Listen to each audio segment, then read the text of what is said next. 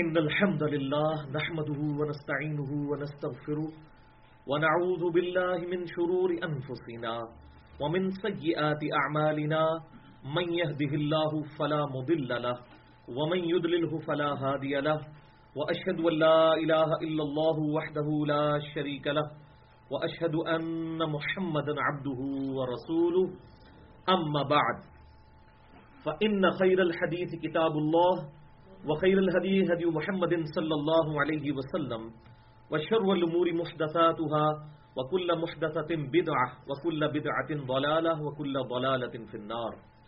أعوذ بالله السميع العليم من الشيطان الرجيم من همزه ونفخه ونفثه. بسم الله الرحمن الرحيم. رب اشرح لي صدري ويسر لي أمري واحلل عقدة من لساني يفقهوا قولي. بسم الله الرحمن الرحيم. إن الله وملائكته يصلون على النبي يا أيها الذين آمنوا صلوا عليه وسلموا تسليما. اللهم صل على محمد وعلى آل محمد كما صليت على إبراهيم وعلى آل إبراهيم إنك حميد مجيد. اللهم بارك على محمد وعلى آل محمد كما باركت على إبراهيم وعلى آل إبراهيم إنك حميد مجيد. الحمدللہ آج 20 دسمبر 2014 کو ہفتے کے دن قرآن کلاس نمبر 155 میں ہم سورہ ہود کی آیت نمبر 6 اور 7 کے کانٹیکسٹ میں اپنی اسی گفتگو کو آگے لے کر چلیں گے جس پہ ہم آلریڈی 2 ہفتے سے گفتگو کر چکے ہیں. مسئلہ نمبر 103 اور مسئلہ نمبر 104 کے نام سے تقریباً 3 گھنٹے کی گفتگو ہو چکی ہے جس میں اللہ تعالیٰ کی طرف سے رزق کی تقسیم کا کیا مسئلہ ہے اور مسئلہ تقدیر اور انسان کی پیدائش کا کیا مقصد ہے اس حوالے سے گفتگو کی تھی. اور پچھلی دفعہ میں نے بتایا تھا کہ جنت کے 8 دروازوں کی نسبت سے ہم تقدیر کے کانٹیکسٹ میں 8 موضوعات کو ڈسکس کریں گے جن میں سے 3 ٹاپکس پچھلی دفعہ ڈسکس ہو چکے ہیں اور ان کے تحت ہم نے 16 ریفرنسز قرآن پاک کے کراس ریفرنس کے طور پر ڈسکس کیے تھے. آج انشاءاللہ تعالی اگلے 4 ٹاپک ڈسکس کریں گے اور تقریباً 21 کے قریب ریفرنسز آئیں گے اور پھر انشاءاللہ اگلی دفعہ جو باقی بچ جانے والے 13 ریفرنسز ہیں ان کو ڈسکس کریں گے. یہ ٹوٹل انشاءاللہ 50 بن جائیں گے ریفرنسز. اور بھائیو یہ ایک انٹلیکچوئل ترتیب کے ساتھ ہیں, الٹ اپ ایٹ رینڈم نہیں ہے تاکہ ہمیں یہ سارا موضوع سمجھ آ جائے کیونکہ تقدیر کا مسئلہ بڑا سینسٹیو ایشو ہے. اور انشاءاللہ تعالی ہماری یہ جو بھی گفتگو بنے گی سارے لیکچرز ملا کے 6-7 گھنٹے کی, یہ انشاءاللہ قیامت تک کے لیے ایک ایسٹ بن جائے گا مسئلہ تقدیر کے حوالے سے, ایک ویڈیو بک انشاءاللہ تعالی. تو آج ٹاپک نمبر 4 سے ہم شروع کرتے ہیں. آپ کے پیج پہ جو ریفرنس نمبر 17 ہے اس سے انشاءاللہ شروع کریں گے. اعوذ باللہ السمیع العلیم من الشیطان الرجیم. بسم اللہ الرحمن الرحیم. سب ٹاپک نمبر 4. اللہ نے انسان کو حق اور باطل دونوں کو قبول یا رد کرنے کا اختیار بھی دے دیا ہے. یہ ہے ٹاپک. اس کے کانٹیکسٹ میں انشاءاللہ ہم یہ آیات شروع کریں گے. Reference number 17. پہلے 16 ریفرنسز پچھلے لیکچر میں ڈسکس ہو چکے, آج 17 نمبر. سورۃ الدہر کی آیت نمبر 1 سے لے کر 3 تک یہ بڑی ڈسائسو آیات ہیں اس کانٹیکسٹ میں کہ انسان کو اللہ تعالیٰ نے اختیار دیا ہے حق کو قبول کرنے کا اور باطل کو رد کرنے کا. هل اتى على الانسان حين من الدهر لم يكن شيئا مذكورا. انسان پہ ایک وقت وہ بھی گزرا ہے جبکہ وہ کوئی قابل ذکر شے نہ تھا, یعنی انسان کا وجود ہی نہیں تھا. اللہ تعالیٰ نے اسے وجود بخشا, عدم محض سے وجود میں لے کر آیا. کریشن ایکس نہیلو جسے کہا جاتا ہے. تو انسان پہ وہ وقت بھی گزرا ہے جب یہ کوئی شے نہ تھا.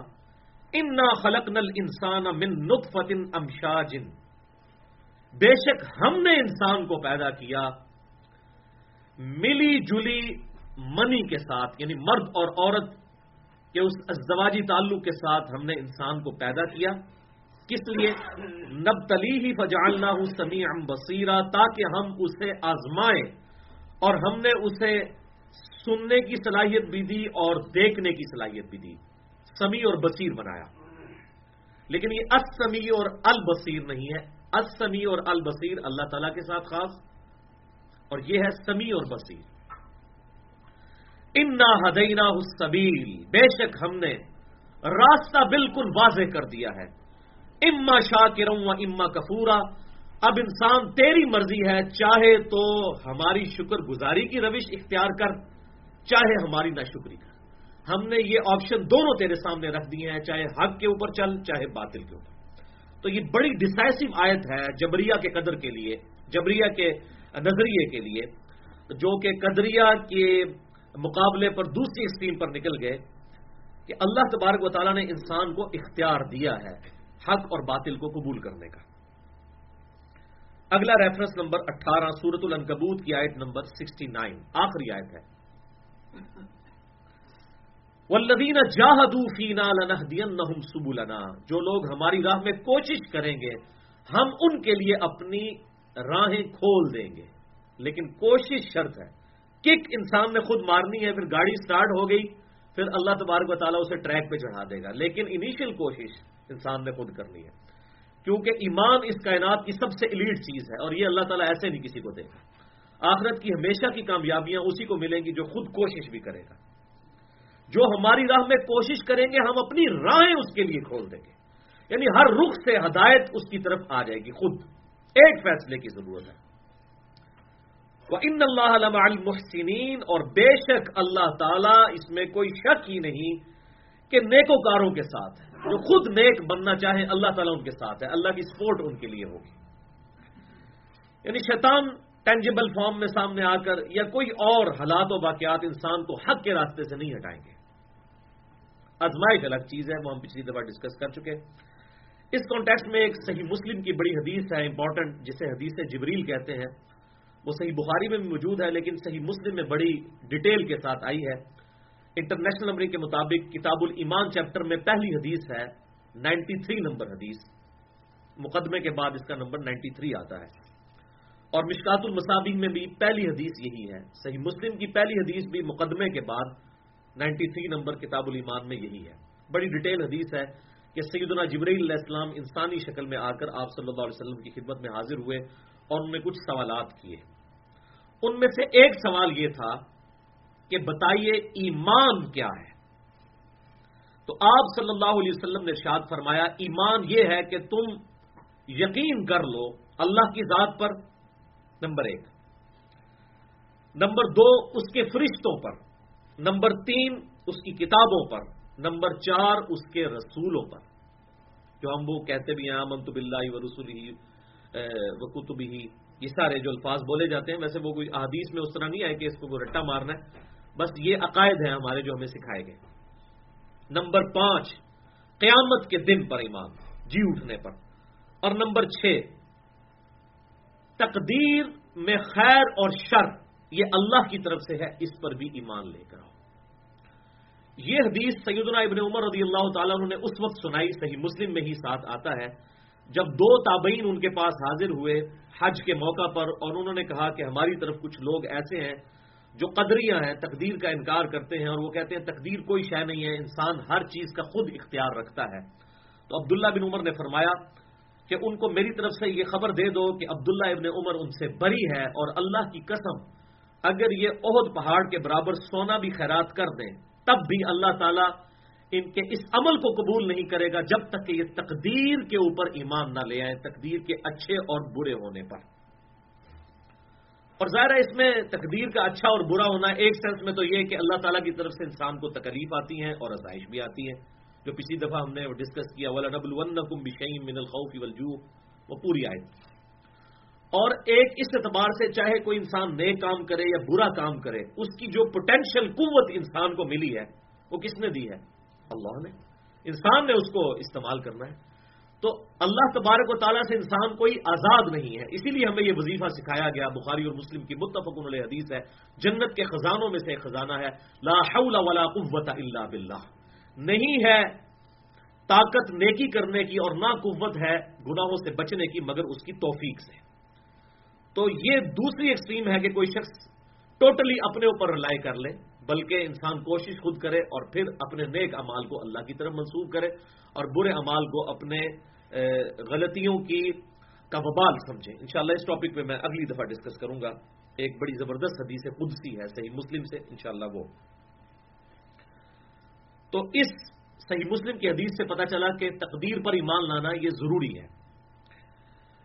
ایک اور حدیث جو اب چونکہ یہ قدریہ کو رد کرتی تھی, اس ایکسٹریم پہ جانے سے روکتی تھی, اب اسی کے سائملٹینیس کنٹراسٹ جو جبریہ ہیں, جو کہتے ہیں تقدیر جو ہے وہ جو تقدیر میں لکھ دیا گیا وہی ہونا ہے, انسان کے کرنے سے کچھ نہیں ہونا, ان کے رد کے لیے حدیث صحیح بخاری میں انٹرنیشنل نمبر کے مطابق 1436 اور صحیح مسلم میں 325 نمبر. حکیم بن حزام رضی اللہ تعالیٰ عنہ صحابی ہیں, پہلے وہ مشرک تھے بعد میں مسلمان ہوئے. وہ کہتے ہیں کہ میں نے آپ صلی اللہ علیہ وسلم سے ایک دن یہ سوال کیا, یا رسول اللہ صلی اللہ علیہ وسلم, ہم جب کافر و مشرک تھے زمانے جاہلیت میں بھی ہم نیک اعمال کیا کرتے تھے, اللہ کی راہ میں صدقہ کیا کرتے تھے, صلہ رحمی کیا کرتے تھے, غلاموں کو آزاد کیا کرتے تھے, اس وقت جو ہم نیکیاں کیا کرتے تھے کیا ہمیں زمانے جاہلیت اور کفر کی نیکیوں کا ثواب بھی ملے گا؟ تو آپ صلی اللہ علیہ وسلم نے بڑا خوبصورت جواب ارشاد فرمایا اسلمت علی ما سلف من خیر, تجھے جو اسلام کی دولت ملی ہے وہ انہی نیک اعمال کے سبب ہی تو ملی ہے. یعنی تو اس وقت اچھے اعمال کرتا تھا, اس کے صدقے میں اللہ تعالیٰ نے تجھے ایمان کی دولت سے سرفراز فرمایا. اس سے یہ بات پتہ چلی کہ انسان ارن کرتا ہے چیزوں کو, الحمدللہ. پھر جب انہوں نے یہ بات سنی تو صحیح مسلم کے آگے الفاظ چلتے ہیں, بخاری میں تو حدیث یہاں تک ہے, مسلم میں آگے بھی چلتے ہیں.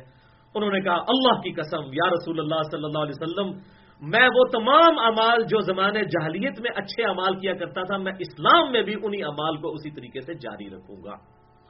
اس سے یہ بات پتہ چلی کہ انسان اگر حق کا راستہ اختیار کرے اور باطل کے راستے پر چلتے ہوئے کوئی اچھے کام کرتا تھا تو یہ نہیں کہ وہ سارے ہی خراب ہو گئے, وہ اعمال اسی طریقے سے اب یہاں بھی کرنے ہیں جو اچھے اعمال ہیں کتاب و سنت سے ثابت ہوں. ریفرنس نمبر 19 سورہ النجم کی آیت نمبر 39, یہ بڑی مشہور آیت ہے. وَأَلَّيْسَ لِلْإِنسَانِ إِلَّا مَا سَعَىٰ, اور یہ کہ انسان کے لیے وہی ہے جس کے لیے وہ کوشش کرتا ہے.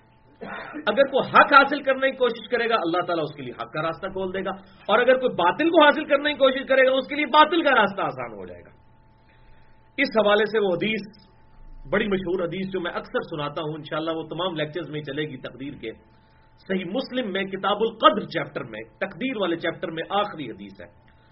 صحیح مسلم میں 51 حدیثیں تقدیر کے چیپٹر میں امام مسلم لے کر آئے, اور صحیح بخاری میں 26 احادیث ہیں تقدیر کے چیپٹر میں, اور صحیح مسلم میں کتاب القدر تقدیر والے چیپٹر میں آخری حدیث ہے جو سارے ایشو کو کنکلوڈ کر دیتی ہے. انٹرنیشنل نمبر کے مطابق صحیح مسلم میں 6774. سیدنا ابو ہریرہ رضی اللہ تعالیٰ عنہ کہتے ہیں کہ نبی صلی اللہ علیہ وسلم نے مجھے وصیت کرتے ہوئے ارشاد فرمایا, پہلے آپ نے ارشاد فرمایا کہ اللہ تعالیٰ کو قوی مومن ضعیف مومن سے زیادہ محبوب ہے. جو مضبوط مومن ہے, چاہے وہ مال کے اعتبار سے ہو, صحت کے اعتبار سے, ذرا یہ دو چیزیں تو چاہیے نا انسان کو دعوت و تبلیغ کا کام کرنے کے لیے. ضعیف سے زیادہ محبوب ہے, لیکن دونوں میں ہی خیر ہے. یہ نہیں ہے کہ اب وہ غریب آدمی ہے کوئی یا اس کا اسٹیٹس کم ہے تو وہ اللہ تعالیٰ کی طرف سے اگر آزمائش ہے تو آپ صلی اللہ علیہ وسلم نے فرمایا دونوں ہی میں خیر ہے. پھر آپ صلی اللہ علیہ وسلم نے فرمایا اے ابو ہریرہ احرص علی ما ینفعک, پوری حرص کر ہر اس شے کی تلاش میں جو تجھے نفع دے. اس میں آپ نے دین اور دنیا کی بات نہیں کی, جو بھی نفع دینے والی چیز ہے چاہے دنیا کی ہے چاہے دین کی ہے, ظاہر شریعت کے دائرے میں. وَاسْتَعِن بِاللَّهِ, لیکن اللہ سے مدد بھی ساتھ مانگتے رہنا, صرف اپنی کوشش کرنی. وَلَا تَعْجَزْ, اور دیکھنا سستی نہ کرنا, کاہلی نہ کرنا. یعنی تیاری کی کوئی نہیں پیپروں میں اور خالی پیپر دے اور کہتے ہیں اللہ پاس کر دے, انشاءاللہ ضرور فیل ہوں گے. ٹھیک ہے, کوئی بسم اللہ پڑھ کے بجلی کی ساکٹ میں 2 انگلیاں ڈال دے, انشاءاللہ ضرور اس کو بجلی لگے گی, کیونکہ اللہ تبارک و تعالیٰ نے کوئی ایسی گارنٹی نہیں دی. تو آپ صلی اللہ علیہ وسلم فرما رہے ہیں وَاسْتَعِن بِاللَّهِ, اللہ کی مدد طلب کرنا. وَلَا تَعْجَزْ, اور دیکھنا سستی اور کاہلی بالکل نہ کرنا. وَإِنْ أَصَابَكَ شَيْءٌ, اور اگر اس کے باوجود کوئی تکلیف تجھ پر آ جائے, پوری کوشش کی تھی, جیسا کہ سیدنا علی کا قول ہے کہ میں نے اپنے ارادوں کے ٹوٹنے سے اللہ کو پہچانا ہے, یعنی پوری کوشش کی, اس کے باوجود میرے حالات میری فیور میں نہ آئے. تو اس سے اللہ کو پہچانا. تو پھر بھی تجھے کوئی مصیبت آ جائے تو یہ ہرگز نہ کہنا کہ کاش میں نے یہ کیا ہوتا تو یہ ہو جاتا، کاش میں نے یہ کیا ہوتا تو وہ ہو جاتا. کاش کا لفظ شیطان کے عمل کو کھول دیتا ہے. یعنی پوری کوشش کی، اب اللہ پر توکل کریں کہ جو اللہ کی مرضی، یہ اللہ کی طرف سے. انا للہ و انا الیہ راجعون. کسی نے پوری کوشش کی، کسی کا بیٹا بیمار تھا، علاج کروایا، اس کے باوجود کوئی معاملہ ایسا ہو گیا تو اللہ کی مرضی ہی اس میں تھی. زندگی اور موت، اس کی جو لینتھ اللہ نے مقرر کی ہے انسان کی زندگی کی، یہ تقدیر سے ہے، یہ چینج نہیں ہو سکتی کبھی بھی، نہ ایک سیکنڈ آگے نہ ایک سیکنڈ پیچھے. وہ انشاءاللہ اگلی دفعہ آئیں گی آیات اس حوالے سے. ریفرنس نمبر 20 سورہ بنی اسرائیل کی آیت نمبر 18 اور 19. من کانا یرید العاجلہ، جو کوئی طلبگار ہو جلدی کا، دنیا کی زندگی کا، عجلنا لہ فیہا ما نشاء لمن نرید، تو ہم اسے دینے میں بھی جلدی کریں گے، لیکن دیں گے اتنا ہی جتنا ہماری مرضی ہوگی اگر کوئی صرف دنیا طلب کرتا ہے. ثم جعلنا لہ جہنم، لیکن پھر جہنم اس کا مقدر کر دیں گے جس نے صرف ہم سے دنیا مانگی. یصلاھا مذموما مدحورا، اسے دوزخ میں ڈالا جائے گا دھکے دیتے ہوئے مذمت زدہ. جنہوں پنجابی کہنا میڑے مار دو یا چل نوں دوزخی تو یہی منگتا تھا نا، دنیا تو لب گئی، ہوں آخرت کوئی جنت نہیں تیرے واسطے. لیکن ساتھ ہی سائملٹینیس کنٹراسٹ، ومن اراد الاخرہ، اور جو کوئی آخرت کا ارادہ کر لے، اور صرف ارادہ نہیں، وسعی لہا سعیہا، اور آخرت کے لیے کوشش کرے، اور ایسی کوشش سعیہا جیسا کہ کوشش کرنے کا حق ہے، صرف ڈنگ ٹپاؤ کام نہیں، کوشش کرنے کا حق ہے، ایسی کوشش کرے. وہو مؤمن، اور وہ ہو بھی مؤمن، ایمان والا ہو، ایمان والے کو ہی نفع ہوتا ہے نا. فاولئک کان سعیہم مشکورا، تو پھر ایسے ہی شخص کی کوشش قیامت والے دن ٹھکانے لگے گی، اللہ اس کی قدر کرے گا. اگلا ریفرنس نمبر 21 سورۃ الشورى، سورہ شورى کی الشورى کی آیت نمبر 20.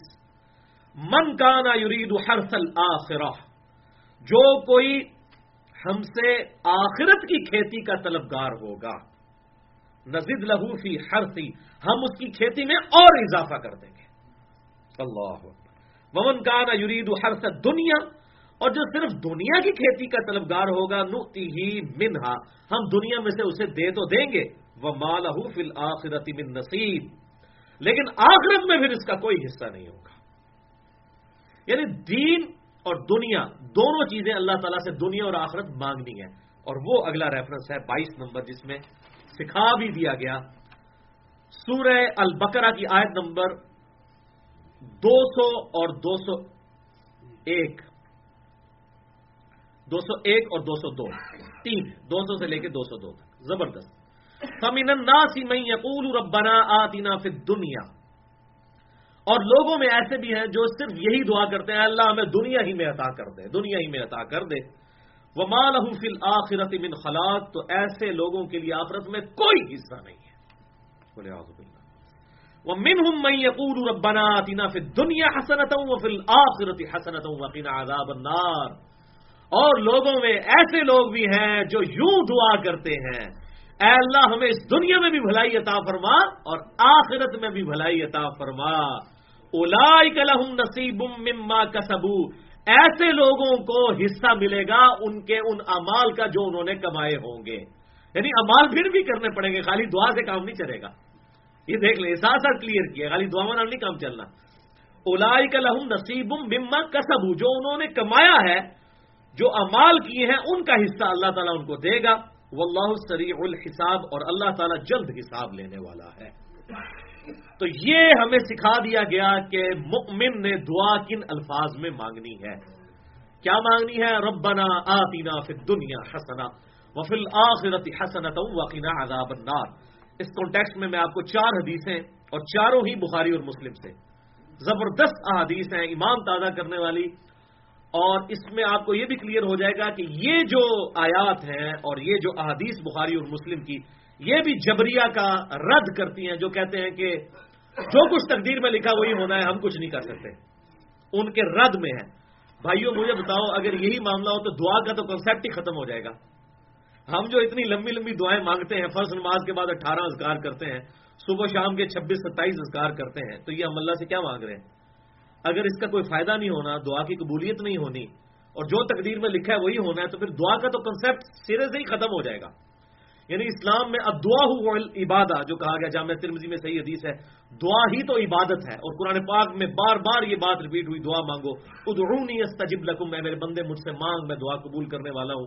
یہ سارا کنسیپٹ ختم ہو جائے گا اگر ہم جبریہ کو صحیح مان لیں، جو کہتے ہیں کہ جی جو اللہ نے مقدر کر دیا وہی ہونا ہے، انسان کوشش کوئی نہیں کر سکتا. نہیں، دعا کا کنسیپٹ اسلام میں ہے اور بڑا اسٹرانگ کنسیپٹ ہے. آج اس میں گفتگو کا ٹائم نہیں. مسئلہ نمبر 82 ہے میرا، دعا کی اہمیت کے اوپر، سنت اذکار کے اوپر.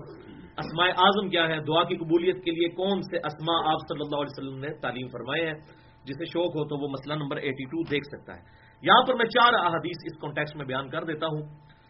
پہلی حدیث صحیح بخاری اور صحیح مسلم کی متفق علیہ حدیث ہے. بخاری میں 6399، مسلم میں 6840.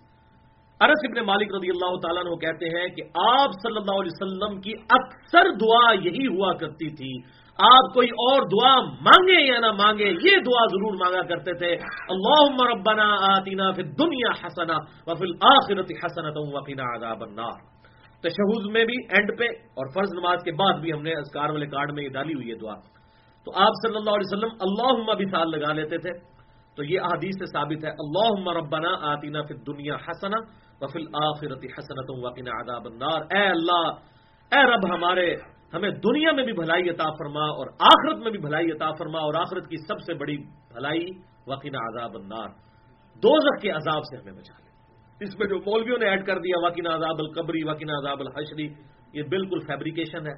قرآن میں بھی دعا یہی ہے، حدیث میں بھی یہی ہے، اور ان کو پتہ نہیں ہے. بخاری اور مسلم کی متفق علیہ حدیث ہے جس کا مفہوم ہے کہ جو مر گیا اس کی آخرت قائم ہو گئی. تو مرتے ہی آخرت شروع ہو جاتی ہے، قبر بھی آخرت میں داخل ہے. یہ بڑی جامع دعا ہے، ربنا آتینا فی الدنیا حسنہ وفی الآخرۃ حسنہ. تو آخرت قبر سے لے کر جنت میں پہنچنے تک یہ ساری آخرت کی کیٹیگری میں فال کرتی ہے بخاری اور مسلم کی احادیث کی روشنی میں. دوسری حدیث بھی بخاری اور مسلم کی متفق علیہ حدیث ہے، زبردست حدیث دعا کے اعتبار سے کہ صرف دعا نہیں بلکہ نیک اعمال بھی ذات کرنے ہیں. بخاری میں 5986، مسلم میں 6524 کہ آپ صلی اللہ علیہ وسلم نے ارشاد فرمایا، جو شخص یہ چاہے کہ اللہ اس کا رزق فراغ کر دے اور اس کی عمر لمبی کر دے. اب اگر یہ تقدیر کے معاملات ہیں تو یہ بات کیوں کی جا رہی ہے؟ اگر رزق مخصوص ہے اور عمر بھی مخصوص ہے، جو چاہے کہ اللہ اس کا رزق فراغ کر دے اور اس کی عمر لمبی کر دے، تو اسے چاہیے کہ وہ صلہ رحمی کرے، یعنی رشتہ داروں کے ساتھ حسن سلوک کرے. اب دیکھ لیں حقوق العباد کی کتنی امپورٹنس ہے. یہاں پہ یہ نہیں آیا کہ نمازیں پڑھے، روزے رکھے، وہ اپنی جگہ. صلہ رحمی کرے تو اللہ تعالیٰ اس کی برکت سے اس کے رزق میں فراخی عطا فرما دے گا اور اس کی عمر بھی لمبی کر دے گا. اس میں پھر محدثین نے بڑا کلام کیا کہ اس سے مراد کیا ہے. وہ کہتے ہیں عین ممکن ہے کہ اللہ تعالیٰ اسی رزق میں برکت ڈال لے اور اسی عمر میں اس کے لیے برکت ڈال دے. بڑی چھوٹی سی عمر میں اللہ اس سے بہت بڑا کام لے لے. جیسے امام نووی کی عمر صرف 45 سال ہوئی ہے، لیکن انہوں نے کام اتنا بڑا کیا ہے کہ 100 سال کی زندگی میں بھی کوئی نہیں کر سکتا. جنہوں نے صحیح مسلم کی شرح لکھی، آج سے تقریباً سمجھ لیں آپ 800-900 سال پہلے کی بات ہے. اور دوسرا یہ ہے کہ یہ اس کی تقدیر میں ہی لکھا ہوا ہو کہ بندہ مجھ سے دعا کرے گا اور اس دعا کی برکت سے میں اس کے ساتھ ایسا معاملہ کر دوں گا. یہ اللہ نے رولز بنا دیے. وہ تو ایک جنرل رول ہے، تقدیر میں نہ بھی لکھا ہو، قرآن میں تو لکھا ہے ادعونی استجب لکم، میں میرے بندے مجھ سے مانگ، میں دعا قبول کرنے والا ہوں. وَإِذَا سَأَلَكَ عِبَادِي عَنِّي فَإِنِّي قَرِيبٌ أُجِيبُ الدَّعْوَةَ الدَّاعِ إِذَا دَعَانِ. اے میرے محبوب صلی اللہ علیہ وسلم، جب میرے بندے آپ سے پوچھیں میرے متعلق تو آپ فرمائیں میں بالکل تمہارے قریب ہوں، ہر پکارنے والے کی پکار کو سنتا ہوں، لیکن فَلْيَسْتَجِيبُوا لِي وَلْيُؤْمِنُوا بِي لَعَلَّهُمْ يَرْشُدُونَ. لوگوں کو بھی چاہیے کہ وہ میرا حکم مانے اور مجھ پر ایمان لائیں جیسا کہ ایمان لانے کا حق ہے، پھر وہ کامیاب ہوں گے. ون وے ٹریفک نہیں ہے، دودھ پینے والا مجنو نہیں، اللہ کو رسپانس کرنے والا انسان، اس کو اللہ تعالیٰ ایکسپٹ کرے گا. تیسری حدیث صحیح مسلم کی زبردست حدیث 6835، اور یہ موسٹ امپریسو احادیث میں سے ایک ہے جو میں نے آج تک پڑھی ہے. آپ بھی سنیں گے حیران ہو جائیں گے یہ کیسی ڈسکوری ہے. صحیح مسلم میں یہ حدیث ہے کہ آپ صلی اللہ علیہ وسلم کے زمانہ مبارک میں ایک صحابی اتنے بیمار ہوئے کہ وہ پرندے کی طرح کمزور ہو گئے، بالکل ہڈیاں ان کے جسم پہ رہ گئیں، گوشت پوشت تقریباً ختم ہو گیا. تو آپ صلی اللہ علیہ وسلم ان کی عیادت کے لیے آئے. صحیح مسلم 6835. آپ صلی اللہ علیہ وسلم نے جب ان کی حالت دیکھی تو فوراً بھاپ لیا. آپ نے فرمایا تو اللہ سے کیا مانگتا ہے؟ یہ جو تیری حالت ہو چکی ہے، یہ ایکسٹرا آرڈنری جو تیری سچویشن ہے، تو اللہ سے کیا خاص چیز ایسی مانگتا ہے؟ اس نے کہا یا رسول اللہ صلی اللہ علیہ وسلم، میں اللہ سے یہ مانگتا ہوں کہ اے اللہ جو تو نے مجھے آخرت میں عذاب دینا ہے مجھے دنیا ہی میں دے لے. انا للہ و انا الیہ راجعون. حضور صلی اللہ علیہ وسلم، میں سبحان اللہ، اللہ پاک ہے. اور یہ تو کیسی دعا کر رہا ہے؟ کیا تو طاقت رکھتا ہے اس کے عذاب کو برداشت کرنے کی؟ تیرے میں ہمت ہے؟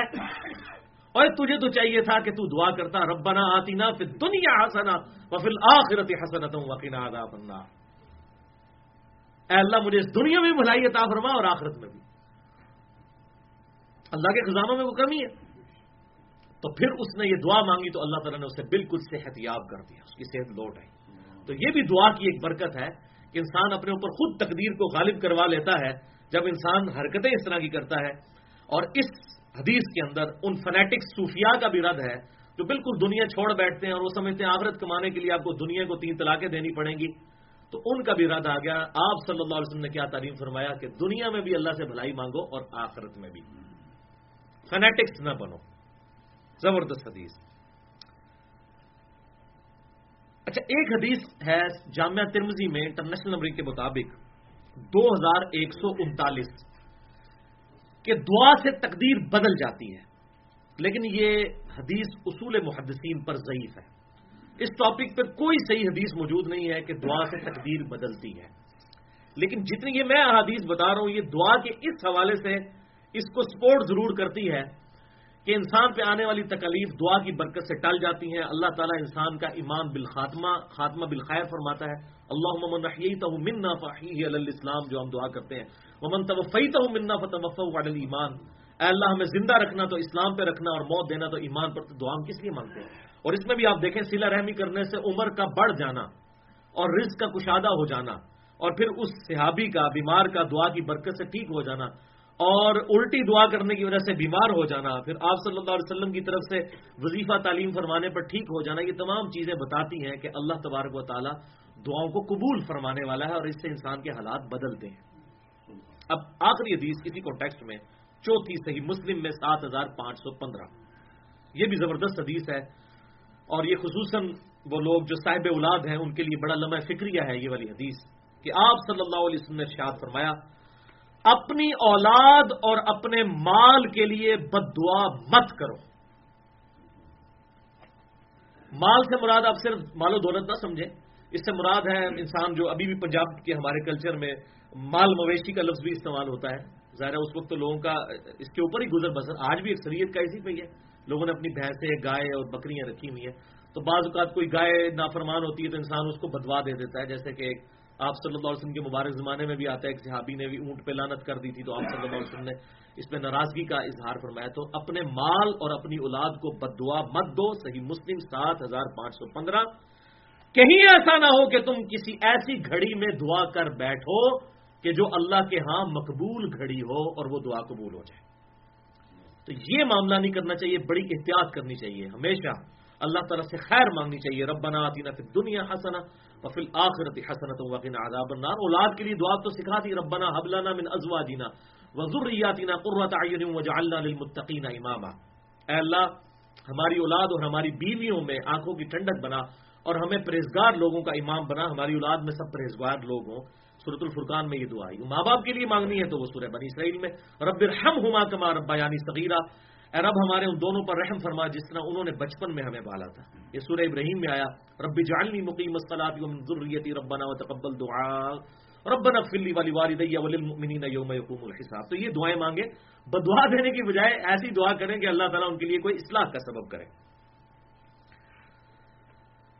تو تو یہ جو حدیث تھی، یہ جتنی احادیث ہیں، اس نے جبریہ کا بھی رد کر دیا اور قدریہ کا بھی کر دیا، جو کہتے ہیں تقدیر. قدریہ کہتے ہیں کہ انسان کے سب کچھ اختیار میں نہیں، اللہ تعالیٰ سے دعا کرنی ہے، اللہ تعالیٰ رحم فرمانے والا ہے. اور جبریہ جو کہتے ہیں کہ ہمارے اختیار میں کچھ بھی نہیں ہے، اللہ تعالیٰ ہمیں ربوٹ کی طرح بس معاذ اللہ استعمال کر رہا ہے، ہم سے برائیاں کرواتا ہے. تو یہ بالکل دو ایکسٹریمز ہیں، دونوں کا رد ان احادیث میں الحمدللہ ہو چکا. پانچواں ٹاپک، شیطان کا انسان پہ کوئی زور نہیں چل سکتا، وہ تو صرف برائی کی دعوت ہی دے سکتا ہے. اس پہ تو بہت آیات تھی، میں نے صرف 2 مقامات قرآن پاک سے لیے ہیں. کسی کو شوق ہو تو اس پہ تقریباً میری 2 گھنٹے کی گفتگو ہے. مسئلہ نمبر 79 کے نام سے، اللہ، انسان اور شیطان. تو آج میں ان میں سے ہی 2 ریفرنسز صرف یہاں پہ ڈسکس کروں گا. آپ کے پیج پہ ریفرنس نمبر 23 ہے، سورۃ الاعراف آیت نمبر 27.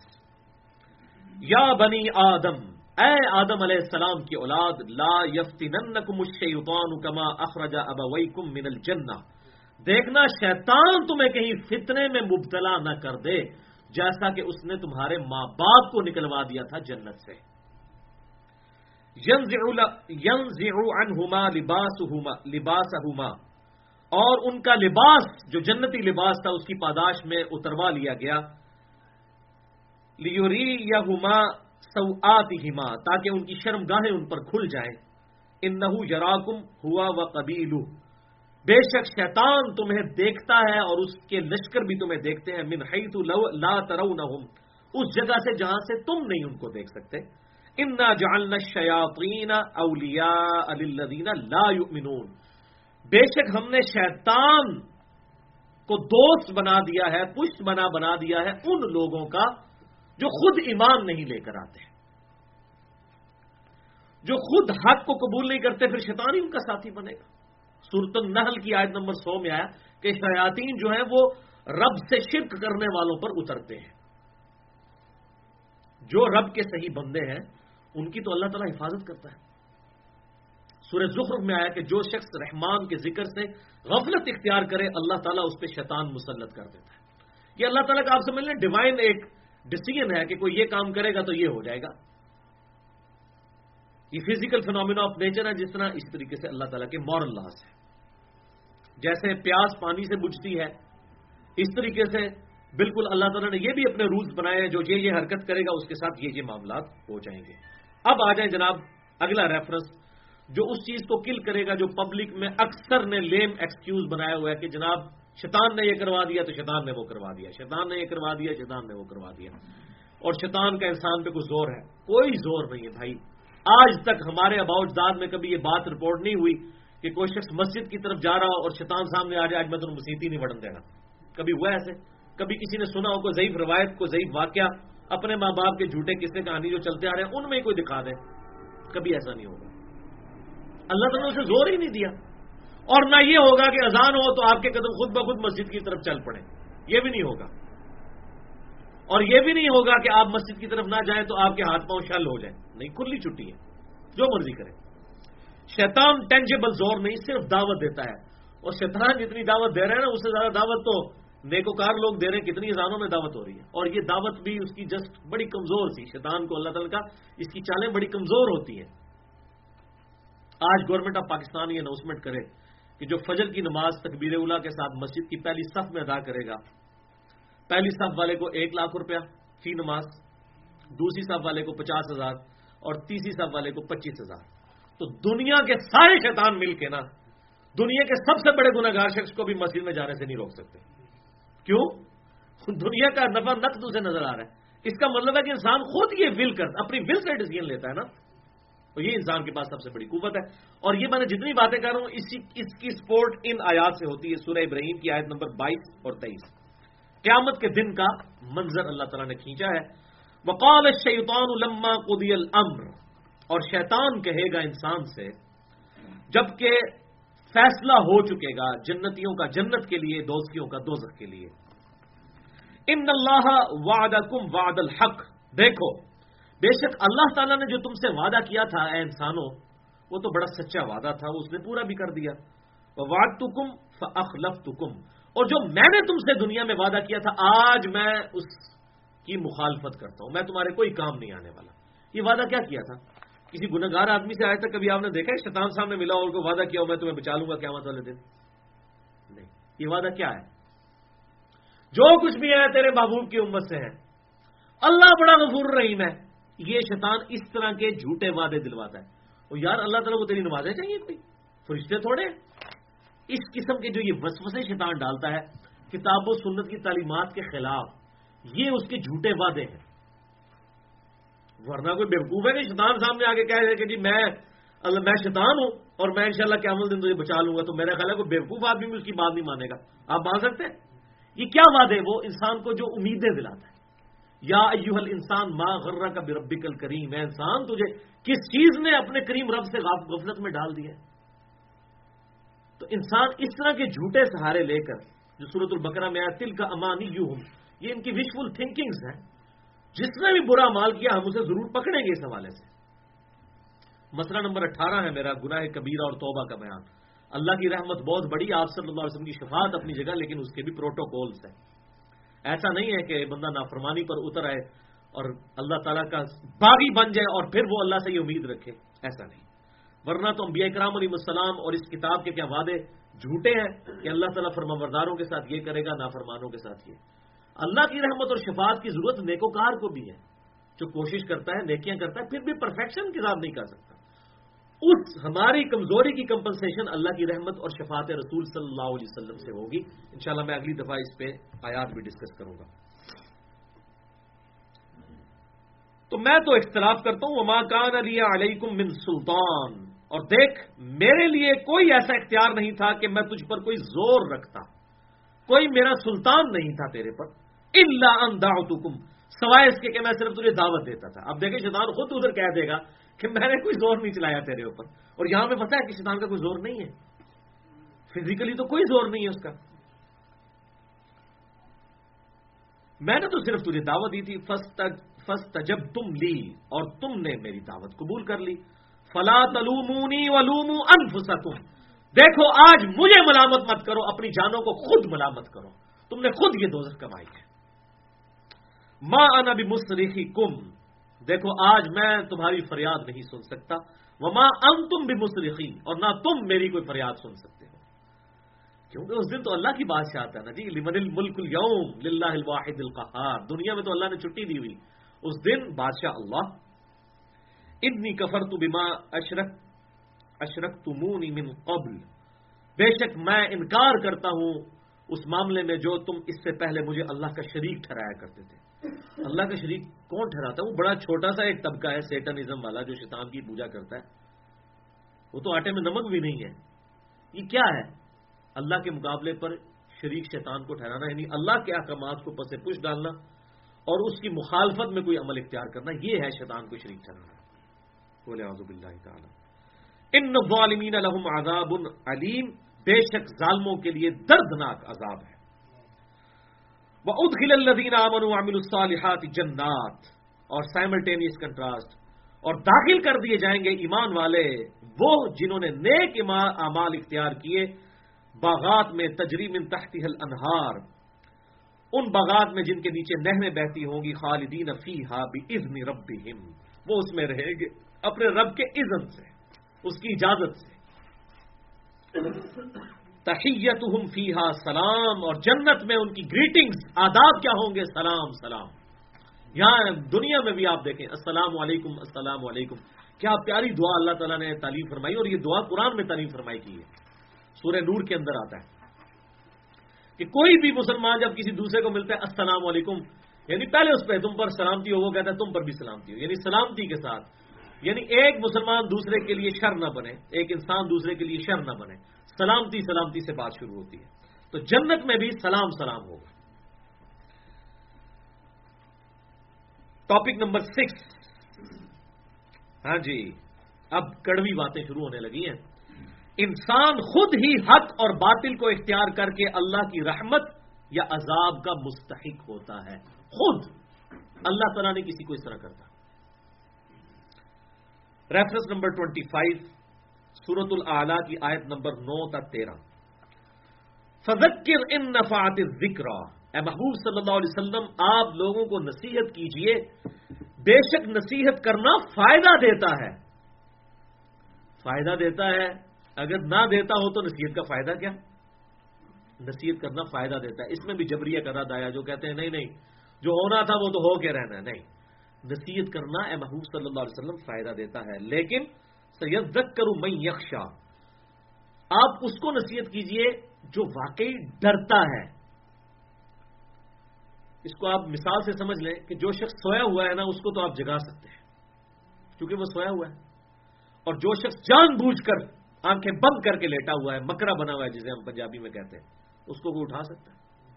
تو اللہ تعالیٰ فرمائے جو مکرے ہیں نا، ان کو تو نصیحت فائدہ نہیں دے گی، لیکن جو بیچارے سوئے ہوئے غافل ہیں آپ ان کو نصیحت کریں، فائدہ دے گا۔ سیذکر من یخشی، جو ڈرے، کیا ڈرے؟ کہ مجھے میری مرضی کے بغیر کسی نے پیدا کیا ہے اور میرے ساتھ کچھ بھی کر سکتا ہے۔ ھدی للمتقین، یہ کتاب ہدایت ہے ان کے لیے جو واقعی ڈر جائیں۔ یہ متقی سے مراد کی وہ داڑھی پگڑی نمازی نہیں، اگر اس کے لیے ہدایت ہے تو عام آدمی بیچارہ کدھر جائے گا؟ ھدی للمتقین کا ترجمہ ہی لوگوں نے غلط کیا ہوا ہے۔ ڈر جانے والوں کے لیے ہدایت ہے، جو ڈر جائے کہ ہماری یہ شخصیت کسی کے بنانے سے بنی ہے، ہم خود نہیں بنے، ہمیں کسی نے بنایا ہماری مرضی کے بغیر، وہ ہمارے ساتھ کچھ بھی کر سکتا ہے، تو اس کے لیے ہدایت۔ وَيَتَجَنَّبُهَا الْأَشْقَى، اور اے محبوب صلی اللہ علیہ وسلم اس کو تو چھوڑ دیں جو شقی ہے، بدبخت، جو حق قبول نہیں کرنا چاہتا۔ اور وہ پچھلی دفعہ آ چکا کہ وہ بدبخت کون ہے، سورہ طٰہٰ کی آیت نمبر 123 میں نے بتائی تھی، فَمَنِ اتَّبَعَ هُدَايَ فَلَا يَضِلُّ وَلَا يَشْقَى، جو کوئی ہدایت کی کتاب کی پیروی کرے گا نہ گمراہ ہوگا نہ بدبخت ہوگا۔ جو خود ہی کتاب کو چھوڑ دے گا وہ بدبخت ہو جائے گا۔ بدبخت سے مراد یہ نہیں کہ نصیبوں میں لکھا گیا، نہ نہ نہ نہ، خود اپنے لیے بدبختی کمائے۔ الذی یصلی النار الکبریٰ، ایسے کو تو ہم پیش کریں گے اس بڑی آگ پہ، ثم لا یموت فیہا ولا یحییٰ، پھر نہ وہاں پر اسے موت آئے گی اور نہ ہی وہ زندہ ہوگا، نہ زندوں میں نہ مردوں میں۔ اور پھر قرآن پاک میں آتا ہے کہ وہ کہے گا کہ کاش موت میرا فیصلہ تمام کر دیتی، تو اللہ تعالیٰ فرمائے گا آج ایک موت نہیں ہزاروں موتیں مانگو، موت نہیں آئے گی۔ اور یہ کتنی تکلیف ہے کہ انسان پہ تکلیف بھی ہو اور موت نہ آئے۔ ثم لا يموت فیہا ولا یحییٰ، نہ وہاں پر زندہ ہوگا اور نہ وہ مردہ، نہ زندوں میں نہ مردوں۔ اس حوالے سے میری یہ گفتگو ہے، مسئلہ نمبر 64، انسان کی ہدایت کے 5 بنیادی سٹیپس۔ ہر انسان اللہ تک پہنچ سکتا ہے خود۔ ریفرنس نمبر 26 سورہ قاف کی آیت نمبر 45، آخری آیت سورہ قاف کی۔ نحن اعلم بما یقولون، اے محبوب صلی اللہ علیہ وسلم یہ جو کافر آپ کو باتیں کرتے ہیں، حق قبول نہیں کرتے اور الٹا آپ صلی اللہ علیہ وسلم کے ساتھ مس بہیو کرتے ہیں، ہمارے علم میں ہے۔ وما انت علیہم بجبار، اے محبوب صلی اللہ علیہ وسلم ہم نے آپ کو جبر کرنے والا تو ان پر نہیں بنایا کہ آپ زبردستی نے ہدایت دیں گے۔ فذکر بالقرآن من یخاف وعید، آپ کا کام یہ ہے کہ آپ اس کتاب کے ذریعے لوگوں کو نصیحت کرتے رہیں، ان لوگوں کو جو واقعی اللہ کی دھمکی سے ڈرے۔ جو واقعی بیچارہ سویا ہوا ہے اس کو تو فائدہ ہوگا، اور جو مکرا ہے اس کے لیے، ابو جہل کے لیے کوئی فائدہ نہیں۔ ابو الحکم تھا زمانے جاہلیت میں، لیکن ابو جہل ہوا، اور کہاں بلال ابشی۔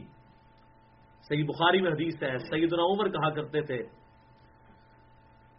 ابو بکر ہمارے سید ہیں جنہوں نے ہمارے سیدنا بلال کو آزاد کروایا۔ حضرت عمر بھی ان کو سیدنا بلال کہتے تھے۔ اللہ اکبر۔ ریفرنس نمبر 27 الزمر آیت نمبر 7، زبردست آیت، یہ میں نے پچھلی دفعہ بھی کراس ریفرنس کے طور پر ڈسکس کی تھی۔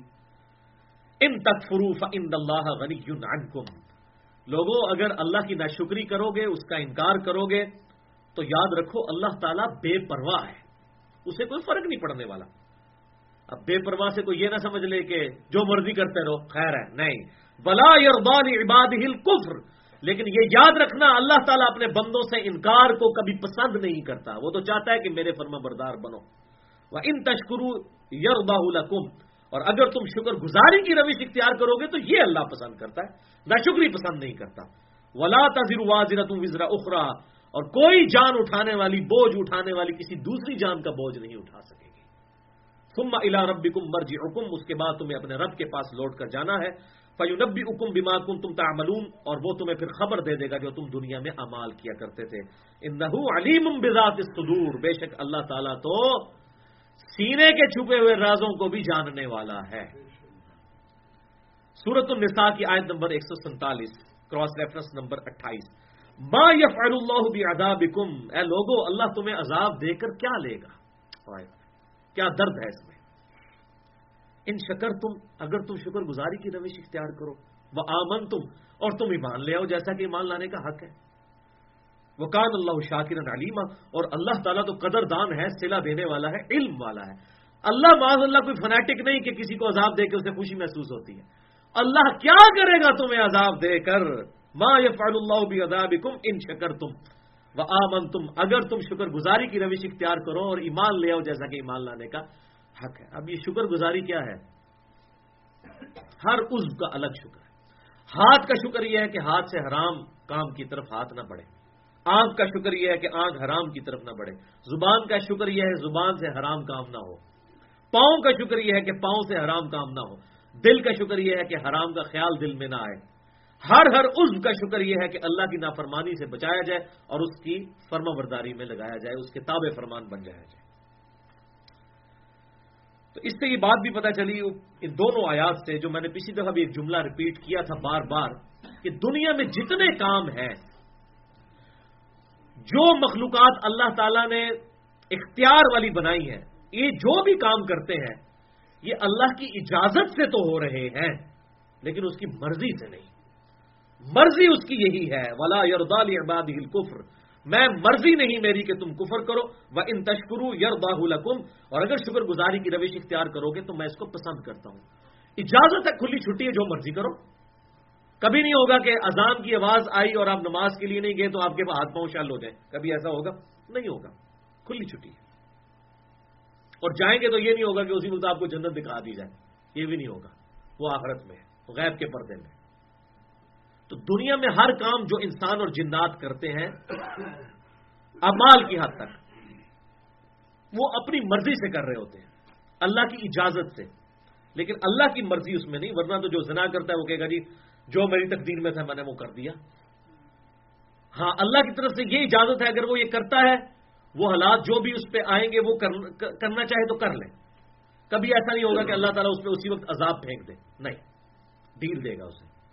تو اس کا کیا مطلب ہے کہ اللہ تعالیٰ چاہ رہے ہیں وہ یہ کرے؟ نہیں.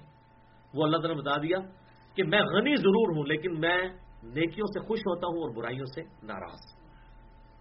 تو یہ معاملہ بالکل سمجھ لینا چاہیے.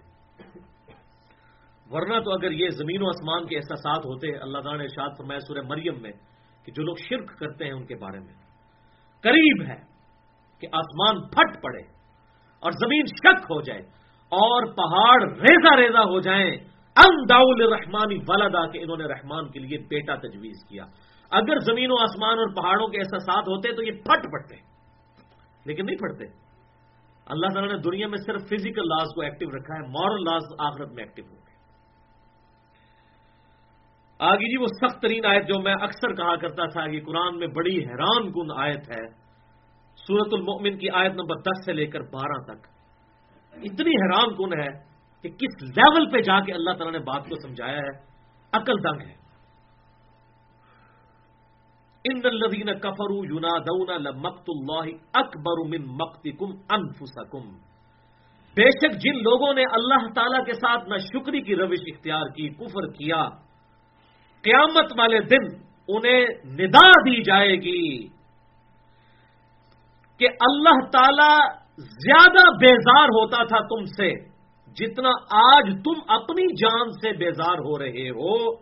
اذ تدعون الی الایمان فتکفرون، جبکہ دنیا میں تمہیں ایمان کی طرف بلایا جاتا تھا اور تم کفر اختیار کرتے تھے. تم دنیا میں جو یہ کام کرتے تھے اللہ تعالیٰ کو زیادہ تکلیف ہوتی تھی جتنی آج تمہیں اپنی جان سے تکلیف ہو رہی ہے.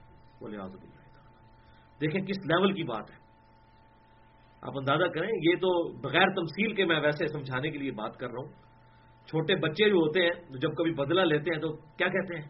انہیں پتہ لگا بچو جی.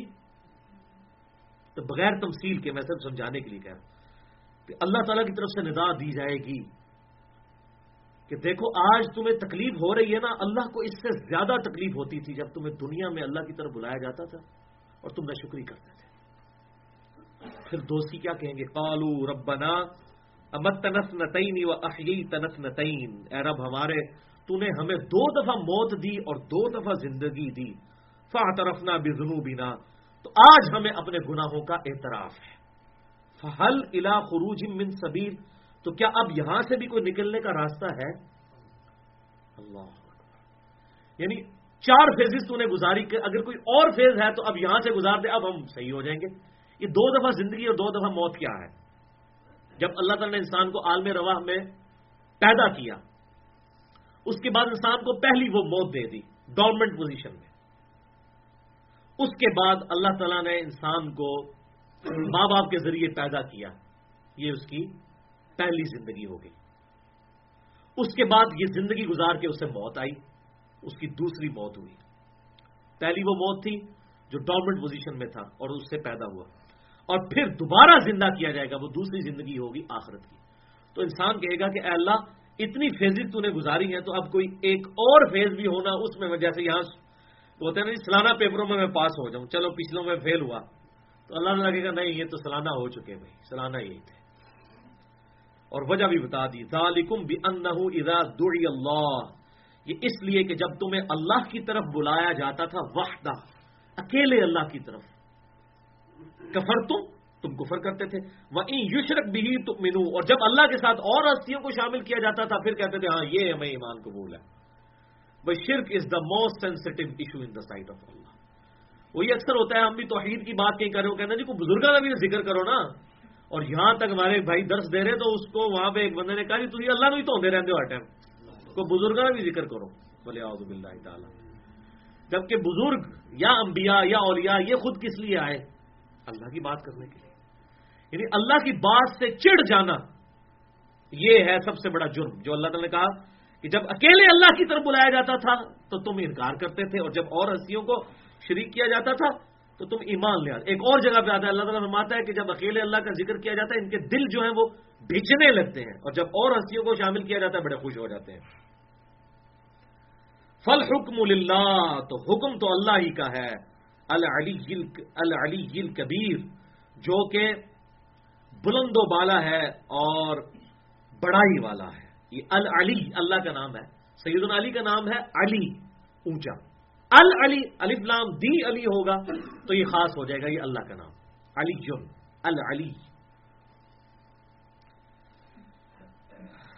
سورۃ الفرقان آیت نمبر 27 سے لے کر 30 تک، یہ بھی زبردست آیات، ریفرنس نمبر 30۔ وَيَوْمَ يَعُضُّ الظَّالِمُ، اب یہ ہے کہ انسان خود قیامت والے دن مان لے گا کہ میں نے یہ جرم کیا، یہ میں نے گمراہی خود خریدی تھی۔ عَلَى يَدَيْهِ، اس دن ظالم شخص اپنا ہاتھ کاٹے گا اپنے منہ سے پریشانی کے حالوں میں۔ یقول یا لیتنی اتخذت مع الرسول سبیلا، کہے گا اے کاش میں نے دنیا میں رسول اللہ کا راستہ اختیار کیا ہوتا۔ اللہ، یہاں ہم کہتے ہیں اور نبی صلی اللہ علیہ وسلم کو اپنا امام مانو، وہ کہتے ہیں جی ہمارے بزرگ ہیں، کاش میں نے رسول کا راستہ اختیار کیا ہوتا۔ یا ویلتا لیتنی لم اتخذ فلانا خلیلا، وہ کہے گا ہائے افسوس، کاش میں نے دنیا میں فلاں شخص کو اپنا دوست نہ بنایا ہوتا، دوست نے مجھے مروا دیا۔ وہ کیا دوست؟ یہ دوست مذہبی دوستی ہے جو اس کو نبی صلی اللہ علیہ وسلم سے توڑ کے بزرگوں کے راستے پہ چلا رہا ہے، یہ آگے دیکھ بھی دے دے۔ لقد اضلنی عن الذکر بعد اذ جاءنی، بے شک میرے دوست نے مجھے گمراہ کر دیا جبکہ الذکر یعنی قرآن، انا نحن نزلنا الذکر وانا له لحافظون، اس الذکر یاد دہانی کو ہم نے نازل کیا، ہم ہی اس کی حفاظت کرنے والے ہیں۔ ذکر تو میرے پاس، الذکر اللہ کی یاد، وہ تو میرے پاس کتاب اللہ آ گئی تھی، اس کے آ جانے کے بعد اس نے مجھے گمراہ کر دیا۔ وَقَانَ الشَّيْطَانُ لِلْإِنسَانِ خُذُولًا، اور انسان کو، شیطان تو انسان کو بے یار و مددگار چھوڑ دینے والا ہے، لیکن شیطان یہ انسانوں میں، من الجنۃ والناس، جنوں میں بھی ہے انسانوں میں بھی ہے۔ وقال الرسول یا ربی ان قوم اتخذوا هذا القرآن مہجورا، اور رسول اللہ صلی اللہ علیہ وسلم شکایت لگائیں گے اے اللہ میری امت نے قرآن کو پیٹھ کے پیچھے ڈال دیا تھا۔ بولے یہاں ہمیں بتایا ہے شفاعت ہی کریں گے، شکایت بھی لگے گی، انہی کی لگنی ہے جو قرآن کو چھوڑ دے، اور رسول اللہ شکایت کریں گے اے اللہ میری امت نے قرآن کو پیٹھ کے پیچھے ڈال دیا تھا، اس کو چھوڑ دیا تھا. یہ پیٹھ کے پیچھے ہم اردو میں ترجمہ کر رہے ہیں، مہجورہ چھوڑ دیا تھا، اس سے الگ راستہ اختیار کر لیا تھا. والعیاذ باللہ تعالی. اس حوالے سے میری گفتگو ہے مسئلہ نمبر 1، امام الانبیاء کی دعوت قرآن 2 گھنٹے کی، اسی آیت پر پکڑ ہے. ریفرنس نمبر 31 سورۃ الملک آیت نمبر 7 تا 12. اذا القوا فیہا سمعوا لها شہیقا وہی تفور. جب دوزخیوں کو دوزخ میں ڈالا جائے گا تو وہ اس کی چنگھاڑ کو دور سے ہی سن لیں گے، وہ چنگھاڑ رہی ہوگی. تکاد تمیز من الغیظ، قریب ہے کہ وہ غصے سے پھٹ پڑے دوزخ. ظاہر ہے جی دوزخ نے تھوڑا صبر کیا ہے، اللہ کے مجرموں کو ہزاروں سال دیکھا ہے اللہ کی نافرمانیاں کرتے ہوئے، تو وہ کہے گی اللہ لا حل من مزید، جیسا کہ قرآن پاک میں آتا ہے اللہ اور ڈال مجرم. تکاد تمیز من الغیظ، قریب ہے کہ وہ پھٹ پڑے غضب سے. کلما القی فیہا فوج سألہم خزنتہا، جب کبھی کسی فوج کو کسی گروہ کو دوزخ میں ڈالا جائے گا تو دوزخ کا فرشتہ اس کا داروغہ پوچھے گا الم یأتکم نذیر، وہ تمہارے پاس کوئی ڈر سنانے والا نہیں آیا تھا؟ وہ دنیا میں کوئی پیغمبر نہیں آیا تھا جس نے تمہیں بتایا ہو؟ مطلب تم ادھر پہنچ گئے تمہیں پتہ ہی نہیں چلا. اللہ نے تو ظلم نہیں کیا نا. قالوا بلا قد جاءنا نذیر، وہ کہیں گے ہاں کیوں نہیں، کوئی شک نہیں، ہمارے پاس تو ڈر سنانے والا پیغمبر آیا تھا. فکذبنا وقلنا، لیکن ہم نے اپنے پیغمبر کو جھٹلا دیا اور ہم نے کہا ما نزل اللہ من شیء، اللہ نے کوئی شے تجھ پہ نازل نہیں کی. ان انتم الا فی ضلال کبیر، تو نہیں ہے مگر کھلی گمراہی میں. معاذ اللہ، پیغمبروں کا ہم نے انکار کر دیا. وقالوا لو كنا نسمع ونعقل ما كنا في اصحاب السعير، پھر دوست کی کہیں گے کاش ہم نے دنیا میں اپنے وقت کے پیغمبر کی بات غور سے سنی ہوتی اور اپنی عقل استعمال کی ہوتی تو آج دوزخ میں نہ ہوتے. تو یہ جبریہ کا پھر رد ہو گیا جو کہتے ہیں اللہ تعالیٰ کرواتا ہے. نہیں، اگر ہم نے دنیا میں عقل استعمال کی ہوتی اور بات غور سے سن لی ہوتی تو آج ہم دوزخ میں نہ ہوتے. اور اللہ تعالیٰ بھی اسے انڈورس کر رہا ہے فاعترفوا بذنبہم، انہوں نے اپنے اصلی جرم کا اعتراف کر لیا. فسحقا لاصحاب السعیر، تو پھٹکار ہو ان دوزخیوں پر. ان الذین یخشون ربہم بالغیب، سائملٹینیس کنٹراسٹ، بے شک وہ لوگ جو کہ بغیر دیکھے اپنے رب سے ڈرتے ہیں. لہم مغفرۃ و اجر کبیر، ان کے لیے ہے مغفرت اور بہت بڑا اجر. یعنی یہ سائملٹینیس کنٹراسٹ، جو اللہ پر ایمان لانے والے ہیں ان کے لیے اجر ہے، اور دوستی خود مانیں گے ہم نے اپنی عقل استعمال نہیں کی اور ہم نے بات غور سے نہیں سنی، اسی لیے ہم دوزخ میں پہنچ گئے. اس حوالے سے میری ایک ایکسکلوسیو گفتگو ہے مسئلہ نمبر 78، صراط مستقیم اور قبر کے 4 سوالات.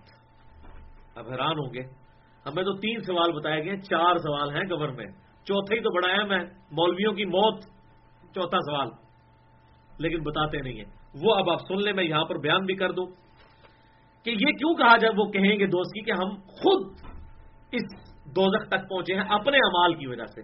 ہم نے دنیا میں عقل استعمال نہیں کی، ہم نے سمجھنے کی کوشش نہیں کی. تو یہ آپ صلی اللہ علیہ وسلم نے ہمیں پہلے ہی بتا دیا قبر میں 4 سوال. کیسے؟ صحیح بخاری میں انٹرنیشنل نمبر کے مطابق 1374 نمبر حدیث ہے کتاب الجنائز چیپٹر میں کہ آپ صلی اللہ علیہ وسلم فرماتے ہیں منافق کو جب قبر میں رکھا جاتا ہے اور اس سے سوال پوچھے جاتے ہیں، پہلا سوال ہوتا ہے من ربو کا، تیرا رب کون ہے. دوسرا سوال ما دینو کا، تیرا دین کیا ہے. اور تیسرا سوال ما کنت تقول فی حق ھذا الرجل، اس مرد کے بارے میں تو دنیا میں کیا کہا کرتا تھا. اور ابو داؤد میں آتا ہے الذی بعث فیکم، وہ مرد جسے اللہ نے تم میں مبعوث کیا تھا. یہ نہیں ہے کہ آپ صلی اللہ علیہ وسلم کی کوئی تصویر وہاں دکھائی جاتی ہے یا آپ خود آ جاتے ہیں، یہ ایسی بات نہیں ہے. مسند امام احمد میں آتا ہے وہ پھر انسان پوچھتا ہے کہ آپ کس مرد کی بات کر رہے ہیں، تو فرشتے کہتے ہیں الذی بعث فیکم، اس مرد کی جس کو اللہ نے تم میں مبعوث کیا تھا پیغمبر بنا کر. تو مومن تو کہتا ہوا محمد رسول اللہ، وہ تو محمد اللہ کے رسول صلی اللہ علیہ وسلم. بہرحال اس حوالے سے میں نے گفتگو کی ہے مسئلہ نمبر 7 کے نام سے حاضر و ناظر سے متعلق فرقہ وارانہ نظریات کا تحقیقی جائزہ، اس میں نے اس کو ایڈریس کیا. بہرحال صحیح بخاری 1374 جب یہ 3 سوال ہو جاتے ہیں اور منافق ہر سوال کے جواب میں کہتا ہے ہائی ہاتا لا ادری، ہائے افسوس، مجھے تو کچھ پتا نہیں. اور پھر وہ کہتا ہے میں تو وہی کہتا تھا جو لوگ کہتے تھے، سنا کے سنی، پڑھ پڑھا کے سنی نہیں. یہ سنا کے سن. ہم کہتے ہیں پڑھ پڑھا کے سنی بنو. ہم بھی سنی المنہج ہیں الحمدللہ ایز فار ایز منہج از کنسرن. ادروائز ہم مسلم ہیں الحمدللہ. تو سن نہ ہو جاؤ. میں وہی کہتا تھا جو لوگ کہتے ہیں, اکثر لوگ یہی کہتے ہیں وہ ساڈے بزرگ تو اینج ہی کرتے آئے ہیں, وہ ایک نئی گل آ گئی ہے. حالانکہ بزرگ بھی جائل سن, آپ بھی جائل. نہ آپ قرآن حدیث پڑھا نہ بزرگوں نے پڑھا. اور کانفیڈنس لیول دیکھیں, جو جتنا بڑا بے وقوف ہے اتنی اس میں اعتماد ہے. جی اسی تو نہیں سنیا, جیسا پتہ بہت بڑا لامہ ہے جیسے پوری زندگی کو دین سے گزاری, جی اسی تو نہیں سنیا.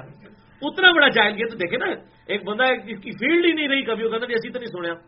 تسی کی تو سننا سی, تسی کدے کوشش ہی نہیں کی اس کے لیے. تو اب یہ وہ دیکھ لیں.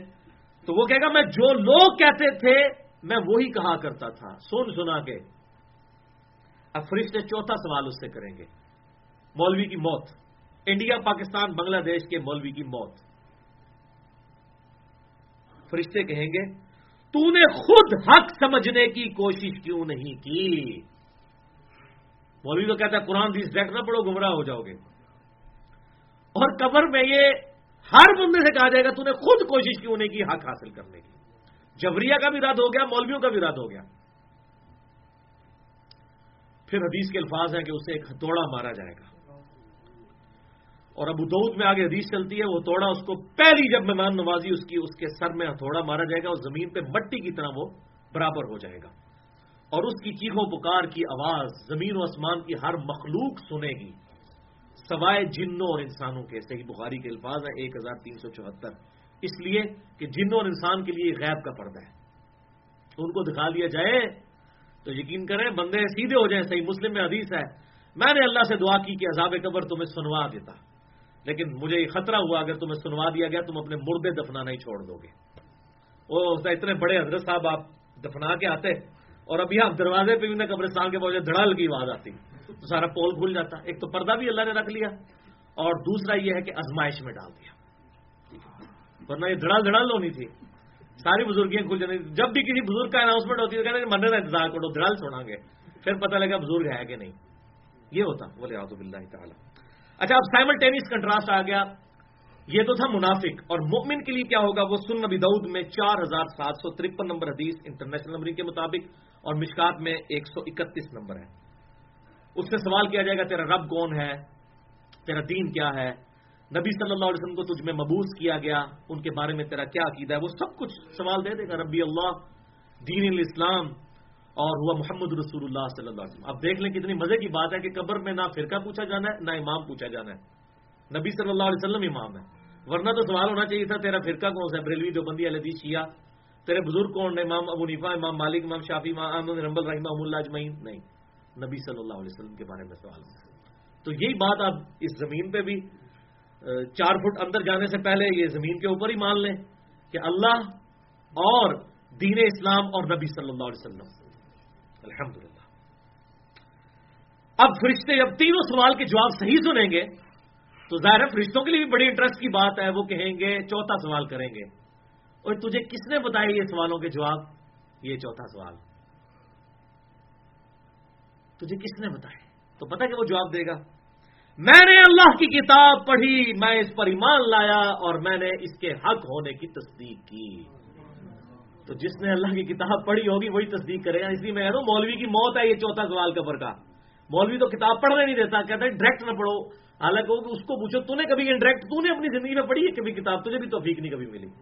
تو اب مجھے بتائیں یہ مولوی سے صرف سوال ہونے ہیں, ہر بندے سے. حضرت ابوبکر صدیق رضی اللہ تعالیٰ عنہ سے بھی وہی قبر میں سوال ہونا ہے جو مجھ سے اور آپ سے ہونا ہے. تو پھر ہر بندے کو اللہ نے اتنی کیپیبلٹی تو دی ہے کہ وہ حق بات کو حاصل کر سکے. اب یہ تو نہیں رکے گا آگے. اچھا مجھے بتائیں وہ قبر میں اس کو تو یہ کہنا چاہیے یا اللہ میں تو ان پڑھ تھا مجھے بخش دے, یہ کہے گا. اچھا جواب اس کا مطلب کون دے گا, جس نے دنیا میں کتاب پڑھی ہوگی. جس نے نہیں پڑھی ہوگی تو تھوڑا ہوگا, یا پڑھی ہوگی اور پڑھنے سے روکا ہوگا اس کے لیے بھی تھوڑا ہوگا. اور ادھر جس نے پڑھی ہوگی اس پہ عمل کیا ہوگا, تصدیق کی ہوگی, تو اس کو پھر جنت کا دروازہ اس کے لیے کھول دیا جائے گا. لہٰذا یہ انڈیا پاکستان اور بنگلہ دیش کے مولوی کا کہنا کہ قرآن حدیث ڈائریکٹ نہ پڑھو گمراہ ہو جاؤ گے, اس کو الٹ کر لیں کہ قرآن و حدیث ڈائریکٹ پڑھو تو گمراہی سے بچ جاؤ گے. آج کا آخری ٹاپک نمبر 7 انشاءاللہ. آخری ٹاپک جو ہے وہ اگلے لیکچر میں ہم ڈسکس کریں گے, وہ بڑا ڈیٹیلڈ ہے. اور وہ ایک ہی ٹاپک جو ہے وہ انشاءاللہ 1.5 گھنٹے میں کور ہوگا. یہ اب آخری ٹاپک، سیکنڈ لاسٹ اور آج کا آخری ٹاپک نمبر 7. اللہ اس وقت تک انسان کو گمراہ نہیں کرتا جب تک انسان خود اپنے لیے گمراہی نہ کما لے. یعنی کوئی خود ہی گمراہی کمانا چاہتا ہے، کوئی خود ہی جو ہے وہ ساکٹ میں 2 انگلیاں دینا چاہتا ہے تو اسے کرنٹ تو لگے گی. یہ وہ آیات ہے جن سے غلط رزلٹ جبریہ نے نکالا اور انہوں نے کہا جی دیکھیں جی یہ آیات ثبوت ہے کہ اللہ تعالیٰ انسان کو گمراہ کر دیتا ہے. حالانکہ ان آیات کو آؤٹ آف کنٹیکسٹ وہ پڑھتے ہیں. یہ بالکل اہل سنت کے منہج کے مطابق ہے. اللہ تعالیٰ کسی کو گمراہ نہیں کرتا جب تک کہ وہ خود اپنے لیے گمراہی نہ خرید لے. ریفرنس نمبر 32 سورۃ البقرہ آیت نمبر 26 اور 27، جو بچپن سے ہمیں پڑھا کے مولوی قرآن سے دور کرتا ہے. جی قرآن پڑھ کے لوگ گمراہ بھی ہو جاتے ہیں، قرآن پڑھ کے ہدایت بھی حاصل کر لیتے ہیں. توبہ توبہ، آپ کسی غیر مسلم کو کہیں کہ یہ کتاب آپ کو گمراہ کر دے گی، وہ کہے گا جی اپنے گول ہی رکھو انہوں، کہے گا کہ نہیں؟ استغفر اللہ. اس کو تو اللہ کہہ رہا ہے ہدی للناس وبینات من الہدی والفرقان، ہدایت ہے پوری انسانیت کے لیے، اور ہدایت کے بھی روشن اس میں نشانیاں ہیں، روشن دلائل ہیں، اور یہ الفرقان ہے حق اور باطل میں تمیز کرنے والی کتاب. اور صحیح بخاری میں آیا محمد الفرق بین الناس، محمد صلی اللہ علیہ وسلم لوگوں میں حق اور باطل میں تمیز کرنے والے ہیں. آپ صلی اللہ علیہ وسلم بھی الفرقان، اور یہ فائنل ٹیسٹمنٹ بھی الفرقان. جو اولڈ ٹیسٹمنٹ اور نیو ٹیسٹمنٹ یعنی تورات اور انجیل میں کون سی بات حق ہے اور کون سی باطل، اس کے اوپر یہ فرقان ہے، مہیمن ہے، نگران ہے یہ کتاب، کیونکہ وہ ٹیمپرڈ فارم میں ہے اور یہ محفوظ ہے. اب یہ آگے آیت جس کا غلط یہ مفہوم بیان کرتے ہیں، انشاءاللہ میں اسے کھول کر بیان کرتا ہوں. ان اللہ لا یستحیی ان یضرب مثلا ما بعوضۃ فما فوقها، بے شک اللہ تعالیٰ کو تو کوئی شرم نہیں ہے مثال بیان کرنے میں، چاہے وہ مچھر کی مثال ہو یا اس سے بھی کوئی حقیر تر مثال ہو. وہ یہ کافر اعتراض کرتے تھے، سورۃ العنکبوت نازل ہوئی تھی نا کہ اللہ تعالیٰ نے کافروں کے ایمان کو مکڑی کے جالے سے تشبیہ دی، تو کہنے لگے جی یہ اتنی بڑی کتاب ہے، اس میں مکڑی کا اس طرح کی چھوٹی چھوٹی چیزوں کا ذکر کیوں ہے؟ اللہ تعالیٰ نے فرمایا اللہ تعالیٰ کو کوئی اس بارے میں آر نہیں ہے کہ وہ مچھر یا اس سے بھی کسی حقیر چیز کا ذکر کرے. کیوں؟ اللہ نے علمیت نہیں جھاڑنی بلکہ بات سمجھانی ہے، یہ ہے مقصد. ورنہ تو یہ کتاب دنیا کی مشکل ترین کتاب ہوتی. اور قرآن کیا کہہ رہا ہے؟ 4 دفعہ کم از کم وَلَقَدْ يَسَّرْنَا الْقُرْآنَ لِلذِّكْرِ فَهَلْ مِن مُدَّكِرٍ، ہم نے قرآن کو سمجھنے کے لیے آسان کیا تو ہے کوئی اس سے نصیحت حاصل کرنے والا؟ نصیحت حاصل کرنے کے لیے کتاب بڑی آسان کتاب ہے. تو اللہ تعالیٰ فرماتا ہے اللہ تعالیٰ کو تو کوئی اس معاملے میں حیا نہیں ہے کہ وہ مچھر کی مثال بیان کرے یا اس سے بھی کسی حقیر شے کی. فَأَمَّا الَّذِينَ آمَنُوا فَيَعْلَمُونَ أَنَّهُ الْحَقُّ، اور جو ماننے والے ہیں بات وہ خوب جانتے ہیں کہ یہ اللہ کی طرف سے حق ہے، یہ کتاب سچی ہے، پرپز فل ہے، من ربہم، ان کے رب کی طرف سے. وَأَمَّا الَّذِينَ كَفَرُوا، اور جو نہ ماننے والے ہیں فَيَقُولُونَ مَاذَا أَرَادَ اللَّهُ بِهَذَا مَثَلًا، وہ کہتے ہیں اللہ تعالیٰ یہ مثالیں بیان کیوں کرتا ہے، اللہ کو کیا ملتا ہے یہ مثالیں بیان کر کے، یہ کس کی نشانی ہے جو انہیں نہیں ماننا. تو پھر اللہ نے فرمایا یضل بہ کثیرا ویہدی بہ کثیرا، اللہ تعالیٰ اس کے ذریعے بہت سو کو گمراہ کرنا چاہتا ہے اور بہت سو کو ہدایت دینا چاہتا ہے. مراد کیا کہ جو نہ مانے وہ گمراہ ہو جائے. ظاہر سبب تو بنا نا، یعنی قرآن نازل ہوا، نبی صلی اللہ علیہ وسلم آئے، تو جو مانے گا وہ ہدایت پہ، جو نہیں مانے گا گمراہ ہوگا. تو ذریعہ تو ظاہر وہ بنے. آپ کو یہ کہے گا کہ نبی نے گمراہ کر دیا لوگوں کو؟ نہیں، یہ اس کانٹیکسٹ میں ہے کہ اللہ تعالیٰ نے کتاب نازل کی، ہاں اس لیے کی کہ تم نہ مانو گمراہ ہو جاؤ، اور جو مانے وہ ہدایت پہ آ جائے. تو یہ ہے اس کا معنی، نہ کہ یہ کہ اللہ تعالیٰ کوئی زبردستی کسی کے ساتھ کرتا ہے. یہ ٹونٹ کے طور پہ، تانے کے طور پر بات ہے. اور ساتھ یہ ہے وما یضل بہ الا الفاسقین، اور اللہ تعالیٰ اس کے ذریعے کبھی بھی کسی کو گمراہ نہیں کرتا سوائے اس کے کہ جو خود ہی فاسق ہو، جو بات نہ ماننے والا ہو. تو وہ کون ہوں گے لوگ؟ جو قرآن و حدیث پڑھنے نہیں دیں گے. یہ اکثر کہہ رہے ہوتے ہیں دیکھیں جی وہ سورہ جمعہ میں آیا کہ علماء کی وہ ان لوگوں کی مثال جو بڑے بڑے جو علم والے بنتے ہیں، ان کی باتیں کرتے ہیں تو جیسے گدھے پر کتابیں لاد دی جائیں. اور بھائی وہ تو علماء یہود کی مثال دی گئی کہ گدھے کے اوپر کتابیں لاد دی، تو گدھا کتاب پڑھ سکتا ہے؟ تو اللہ تعالیٰ نے علماء یہود کی مثال دی کہ کتابیں ان کے پاس تھیں، انہوں نے پڑھ کے اس پہ عمل نہیں کیا. جنہوں نے عمل کیا عبداللہ بن سلام وہ تو صحابی بن گئے، ان کو تو نہیں اللہ نے گدھا کہا. گدھا ان کو کہا جو کتابوں سے استفادہ نہیں کرتے. تو یہ آج کے اکثر علماء کا یہی حال ہے، ان کے شوکیس میں بخاری پڑھی ہوئی ہے، مسلم پڑھی ہے، وہ اس سے استفادہ نہیں کرتے کہ اس میں نماز کا طریقہ کیا لکھا ہوا ہے. اور جو بیچارہ شوکیس سے نکال کے پڑھتا ہے اس کو کہتے ہیں دیکھا کتاب پڑھ کے گمراہ ہو گیا. اللہ نے کہا جو کتابوں میں کچھ دین نہیں ہے وہ گدھے کی مثال. اور گدھے تو یہ ہیں لوگ جنہوں نے کتابیں لادی ہوئی اپنے اوپر پڑھتے نہیں ہیں. سمجھے آپ؟ یہ ان کی مثال ہے اور علماء یہود کی مثال ہے. اور بخاری و مسلم کی متفق علیہ حدیث ہے میری امت میں وہی خرابیاں پیدا ہوں گی جو اگلوں میں پیدا ہوئی قدم بقدم بالش بر بالش حتیٰ کہ ان میں سے کوئی گوہ کے سوراخ میں داخل ہوا تو یہ لوگ بھی داخل ہوں گے. صحابہ نے پوچھا یہ اگلے لوگ سے مراد کیا یہود و نصارہ ہے؟ فرمایا وہ نہیں تو اور کون ہے؟ وہی علماء یہود کی خرابی یہاں بھی ہمارے علماء میں بھی آئی کہ جو کتاب پڑھتا ہے اس کو کہتے ہیں گدھے کی مثال ہے. گدھے کی مثال تو وہ ہے کہ گدھے کے اوپر لادی کتاب تو وہ پڑھتا ہی نہیں ہے. جو پڑھتا ہے وہ گدھے کی مثال تو نہیں. یہ اصل میں یہ شوکیس جنہوں نے سجائے ہوئے ہیں جو پڑھتے نہیں ہیں نہ پڑھنے دیتے ہیں یہ گدھے کی مثال ہے. اور یہ ہوتے ہیں گمراہ. پڑھنے والا گمراہ نہیں ہوگا. یہ کتاب تو کتاب ہدایت ہے ورنہ کسی غیر مسلم کو یہ بات بتائی ہو کہ گا جی کول ہی رکھو اگر یہ گمراہ کر دیے تو میں اسی طرح ٹھیک ہوں. یہ تو کتاب سراپا ہدایت ہے. تو اب بتایا گیا وما یضل به الا الفاسقین. اس سے گمراہ تو نہیں ہوتے مگر وہ جو خود فاسق و فاجر ہے جو حق بات قبول نہیں کرنا چاہتے. جو سویا ہوا ہے وہ تو جاگ جائے گا یہ کتاب پڑھ کے.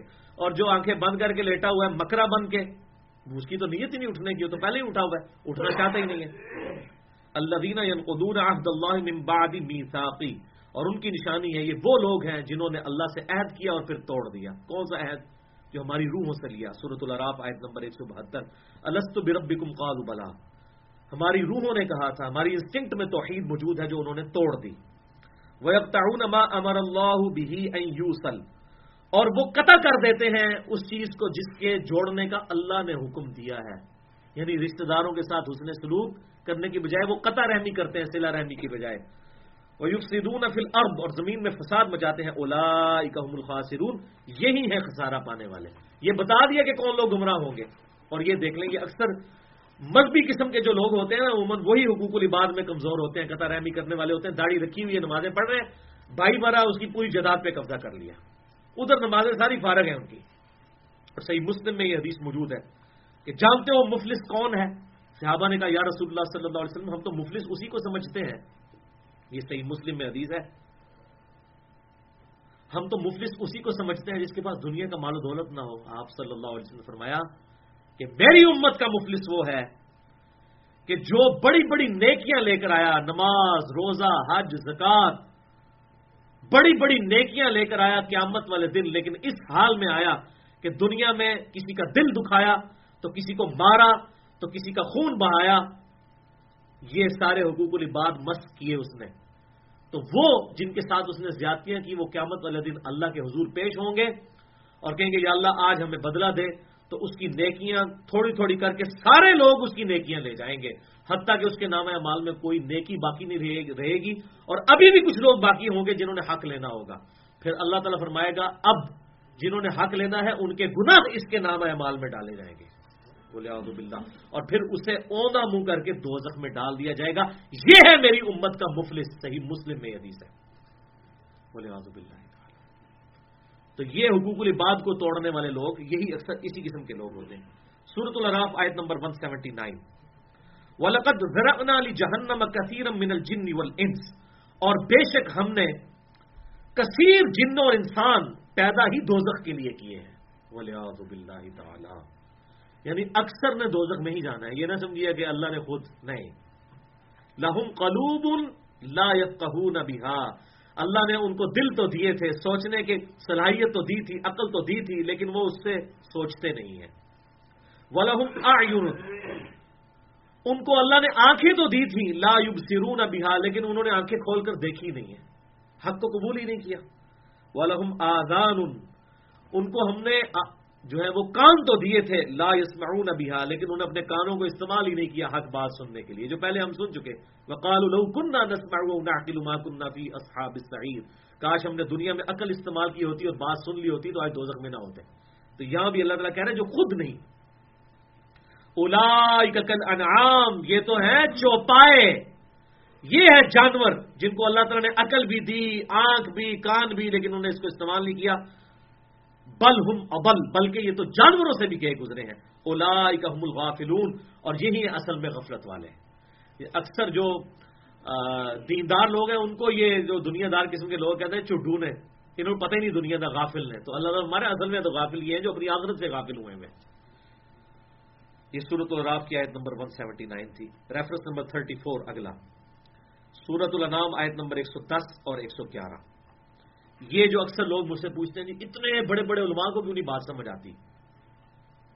اتنے بڑے بڑے علماء ہیں وہ بھی اس طرح کی بات کرتے ہیں, انہوں نے قرآن و حدیث نہیں پڑھا. یہ اس کا جواب ہے خطرناک ترین اس حوالے سے.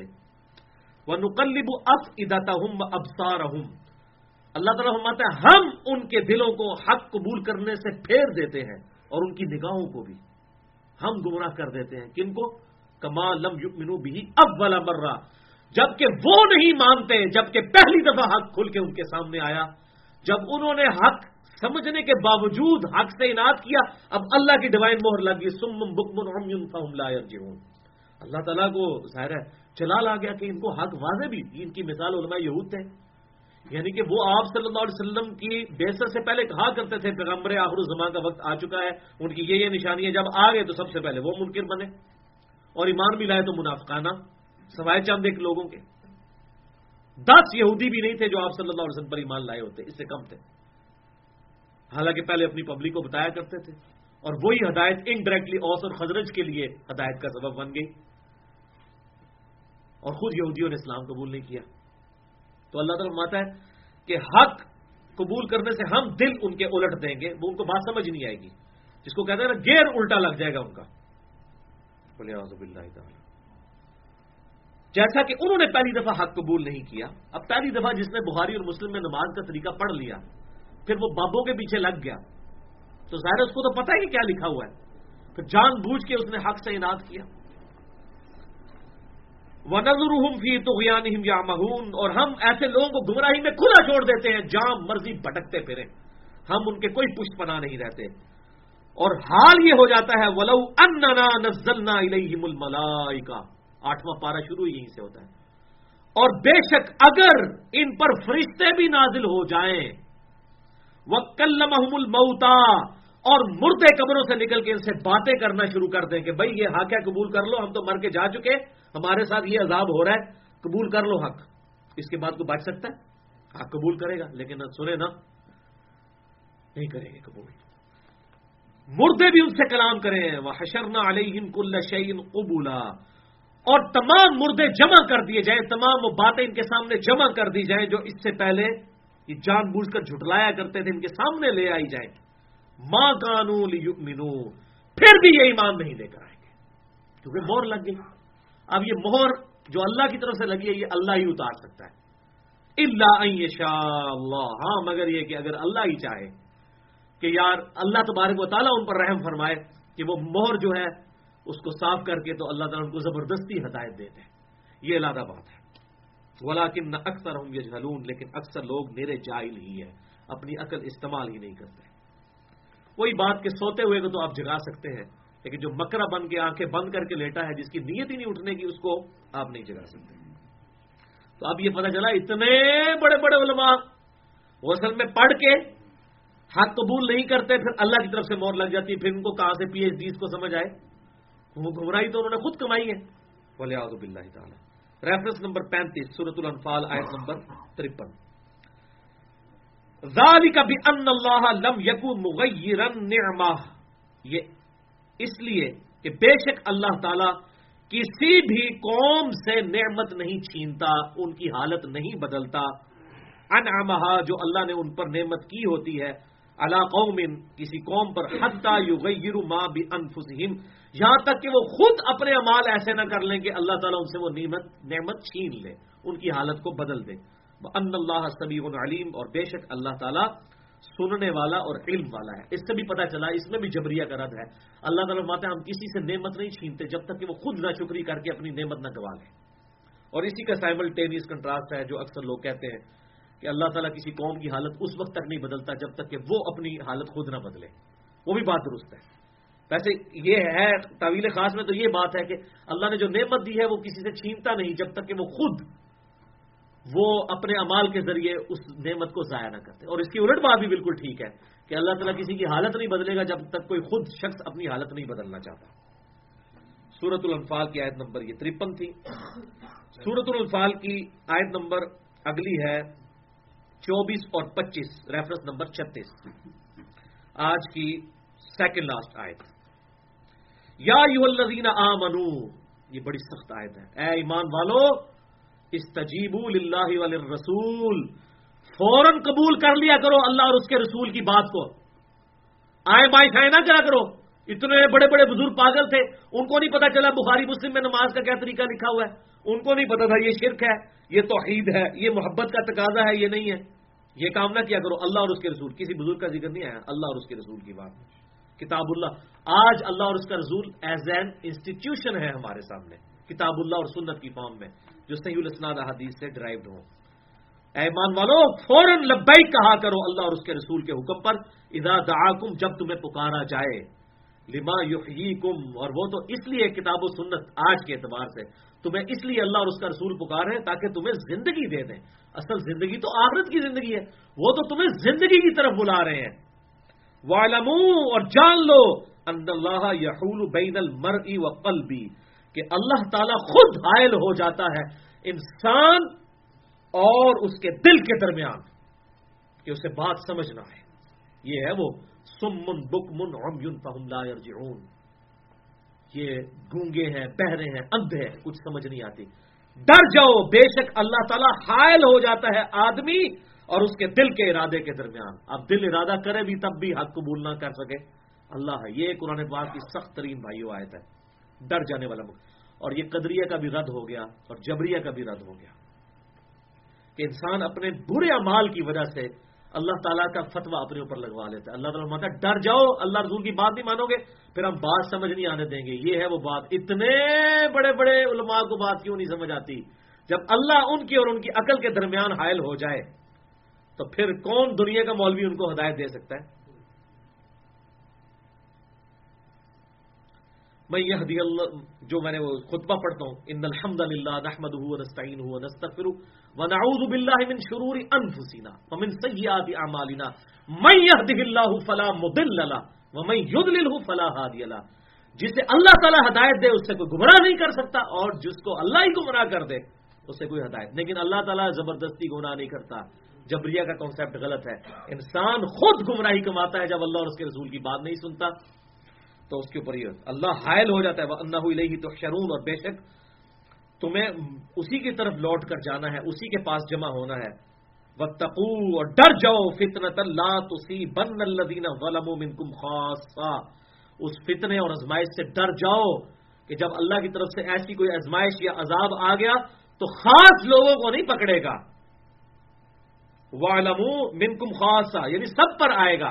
یعنی اگر آپ نیکی کی دعوت چھوڑ دیں گے، جو جامع ترمذی میں حدیث ہے کہ اگر تم نیکی کی دعوت دینا چھوڑ دو گے اور برائی سے روکنا چھوڑ دو گے، پھر سب پر ہی اللہ کا عذاب آئے گا۔ دنیا میں تو یہ ہوگا، آخرت کا معاملہ الگ۔